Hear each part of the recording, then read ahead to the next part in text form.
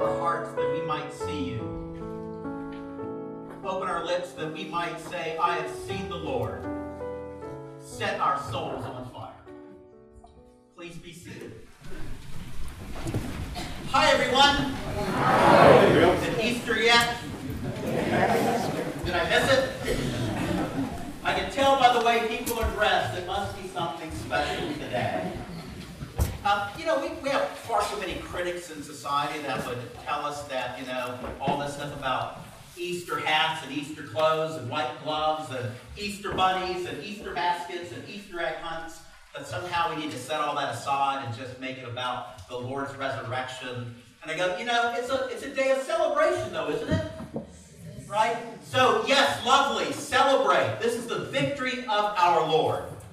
The victory of our Lord. So, however it is that you celebrate this day, do it knowing that God is celebrating with you. And even if you're from Clemson and your way of doing that is burning a couch, Andy, you burn that couch. I think it's a wonderful day for putting things in perspective because the world has changed. To put things in perspective. To remember where we've been, what has happened, and where we are going. We need some help putting this in perspective. So I was thinking about a letter that I had read some years ago that was about perspective and putting things in perspective. And I want to share that letter with you. It's a letter from a college student to her parents. Now, you may have had a child who was a college student. You might be the college student in this letter. Or just anybody that has a young one who might send them a letter telling their parents about what happened. So here's how it goes. Dear Mom and Dad, we're off to a good start. It's been nearly 3 months since I left for college. I have been remiss in writing.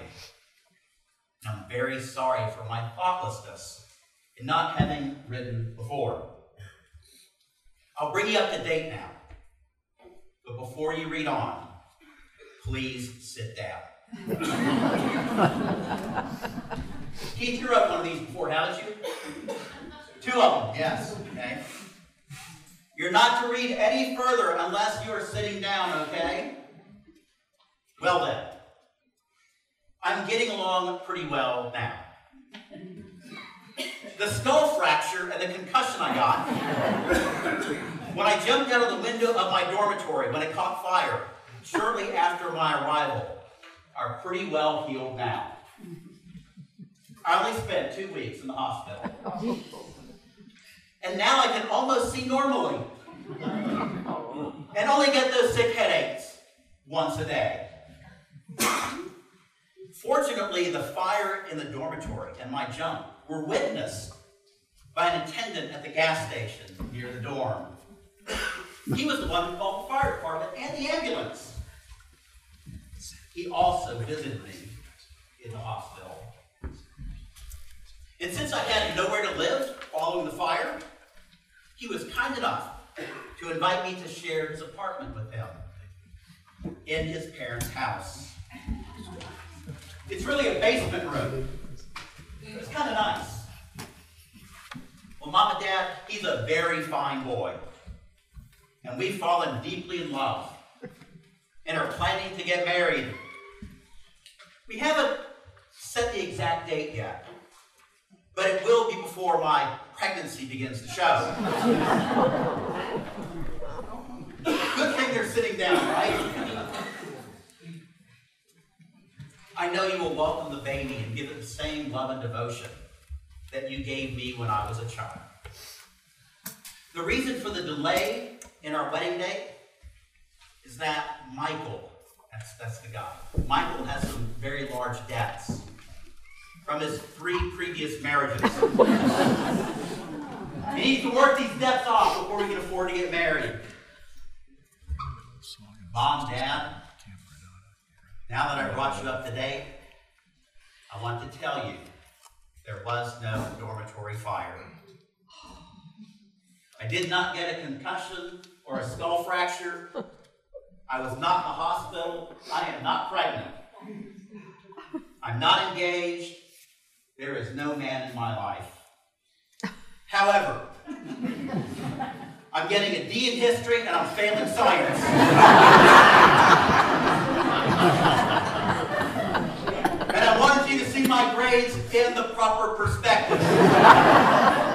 Your loving daughter.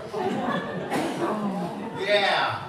Try that the next time you have to deliver some bad news. Put it in perspective. Because perspective matters. It matters. Good Friday is past. It is now Easter. A time to celebrate the victory of God over sin and death. The question for us is, how shall we live in this new time? What is it that we look for now? It's a new day, a new beginning.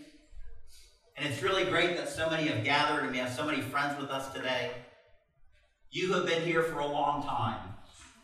And you who are just joining us today, it's great to see you. The Gospel of John tells us the story of Mary Magdalene coming to the tomb.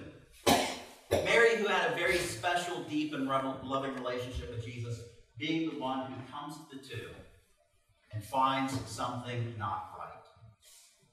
John tells us when she observes this thing that she can't understand, something that disturbs her to her core, she goes and she tells the other disciples, and Peter and the beloved disciple John run to the tomb. And they're as bamboozled as she is. They don't know what's going on. They look around and they leave. But she stays. Mary stays. And it's in that dark place where dead things are, that she grieves her Lord. And it seems to be she is stuck. She is stuck. Many of us perhaps have experienced tragedies in our lives. Broken relationships, the death of a loved one, something that has crushed our spirit. And like Mary, we get stuck in dark places. And then Jesus comes. As Jesus comes to all of us who seek him. Into that dark place. Into our moments of grief when we can't see the future, we don't know how to take the next step. And he comes to Mary. And then says something really strange. Because you might think that Jesus would come up to her and embrace her and put his arm around her, and they might leave there and go to a bagel shop and get some breakfast or something. But that's not what he says. He says, do not hold on to me. Don't hold on to me. Because your thoughts about me and all the life that we have together, that is in the past. That is in the past. This is a new day. And there are new things to be done. You see, this is not the end of the story. This is not the end of the story. You can really read John's gospel as leading up to this point, and all that is kind of prologue to this point we get to now, where the story truly begins. This is truly the beginning of the story, of what God has done for us. See, it's not the end of the story, but it's a new beginning. It's a new beginning. And it's a new beginning that has echoes, voices coming from the past to remind us of what's happened in the past, to help us see how we move into the future. There's an echo from Genesis. You remember the Genesis story? It's about the creation of a garden and God walking with his creation and God who is with us in the garden, and that there's a man and a woman in a garden. And now at this new beginning, we have another garden scene. And we have a woman who is in distress, and God comes to her. But unlike that first story where the woman and the man are cast out of the garden, Mary's not cast out. She's sent. She's sent. She's sent with a message. We have echoes from the story of Ruth. Ruth, the Moabite woman, whose mother-in-law's name was Naomi. And when the husbands died and Naomi wanted Ruth to go back to her own people, the Moabite people, Ruth said, no, I'm not going to do that. Your people will be my people, and your God will be my God. And Jesus sends Mary back saying, go to my brothers.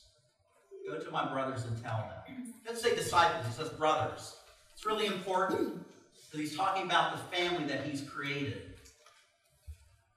Ruth is an outsider. And yet here in this new beginning, we have the insider of all insiders, Jesus, the Son of God, who is telling all them that now I am going to make you my brothers and my sisters. And my Father will be your Father. And my God will be your God. Echoes of the story of Ruth. There are echoes of Jesus at the beginning of his ministry. Remember, his first words are, what are you looking for? What are you looking for? And he says to the disciples, come follow me. What are you looking for? And here in this garden scene, we have those words repeated. For whom are you looking? And instead of come and follow, it's go and tell. It's a new day. Mary Magdalene is the first apostle. She's the first one sent. And she returns to the disciples and she says, I have seen the Lord. Bishop and biblical scholar N.T. Wright puts it this way. John is telling us that Christ is risen. And therefore we have work to do. It's not the end. It's just the beginning. Go and tell the world that Christ is risen, that he's gone to his Father and our Father, his God and our God. Do you get that? There is one family now. All of you, brothers and sisters. I hope that's a good thing. Maybe the struggle for us in this is that we're not sure if we can be a witness to the risen Christ.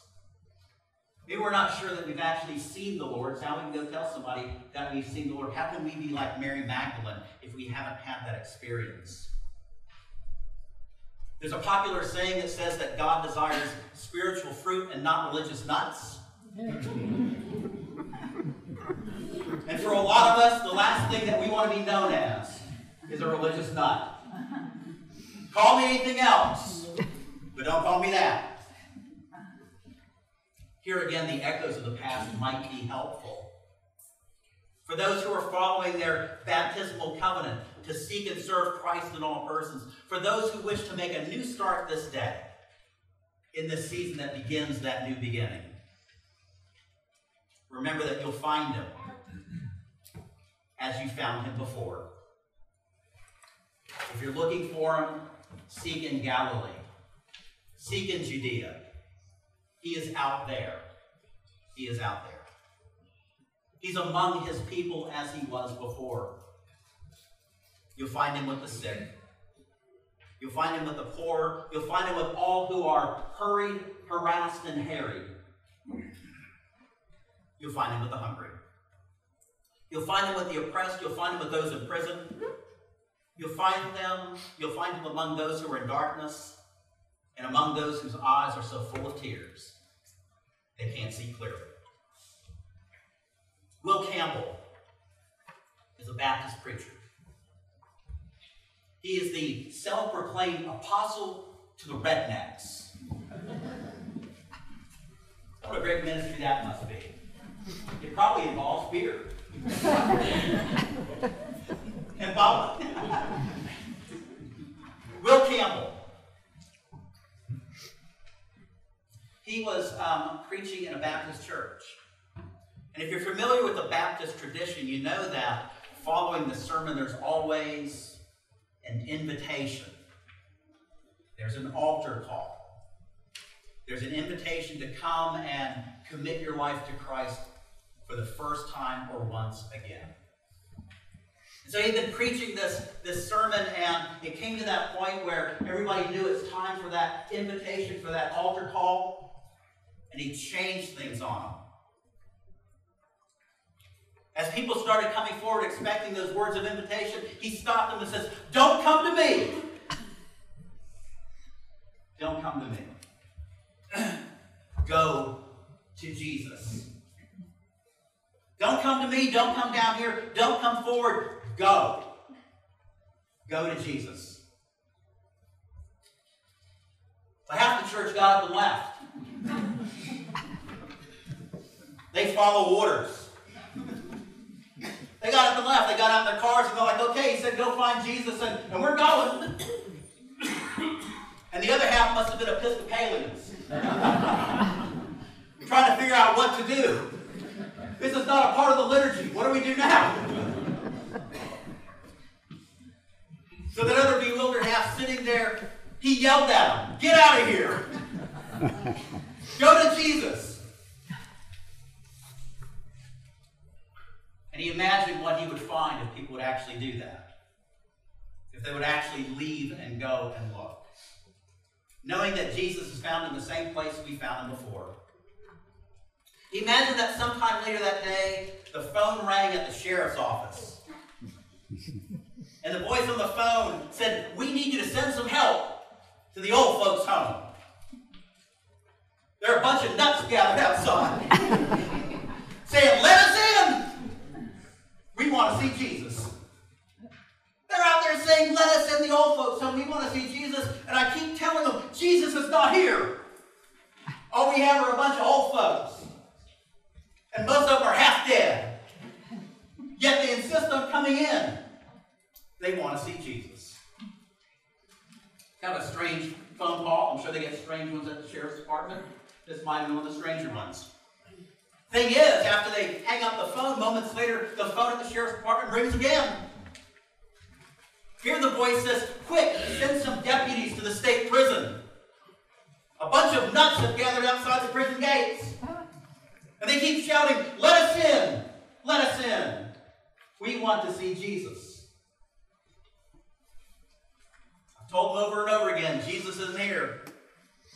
All we have in here are a bunch of criminals, murderers, and thieves. Yet they insist on coming in. They keep saying, we want to see Jesus. Sheriff hangs up, sends some people out. It's a strange day. There must be something in the water. The phone rings the third time. The caller says, I am the priest at St. Swithin's in the Swamp Episcopal Church.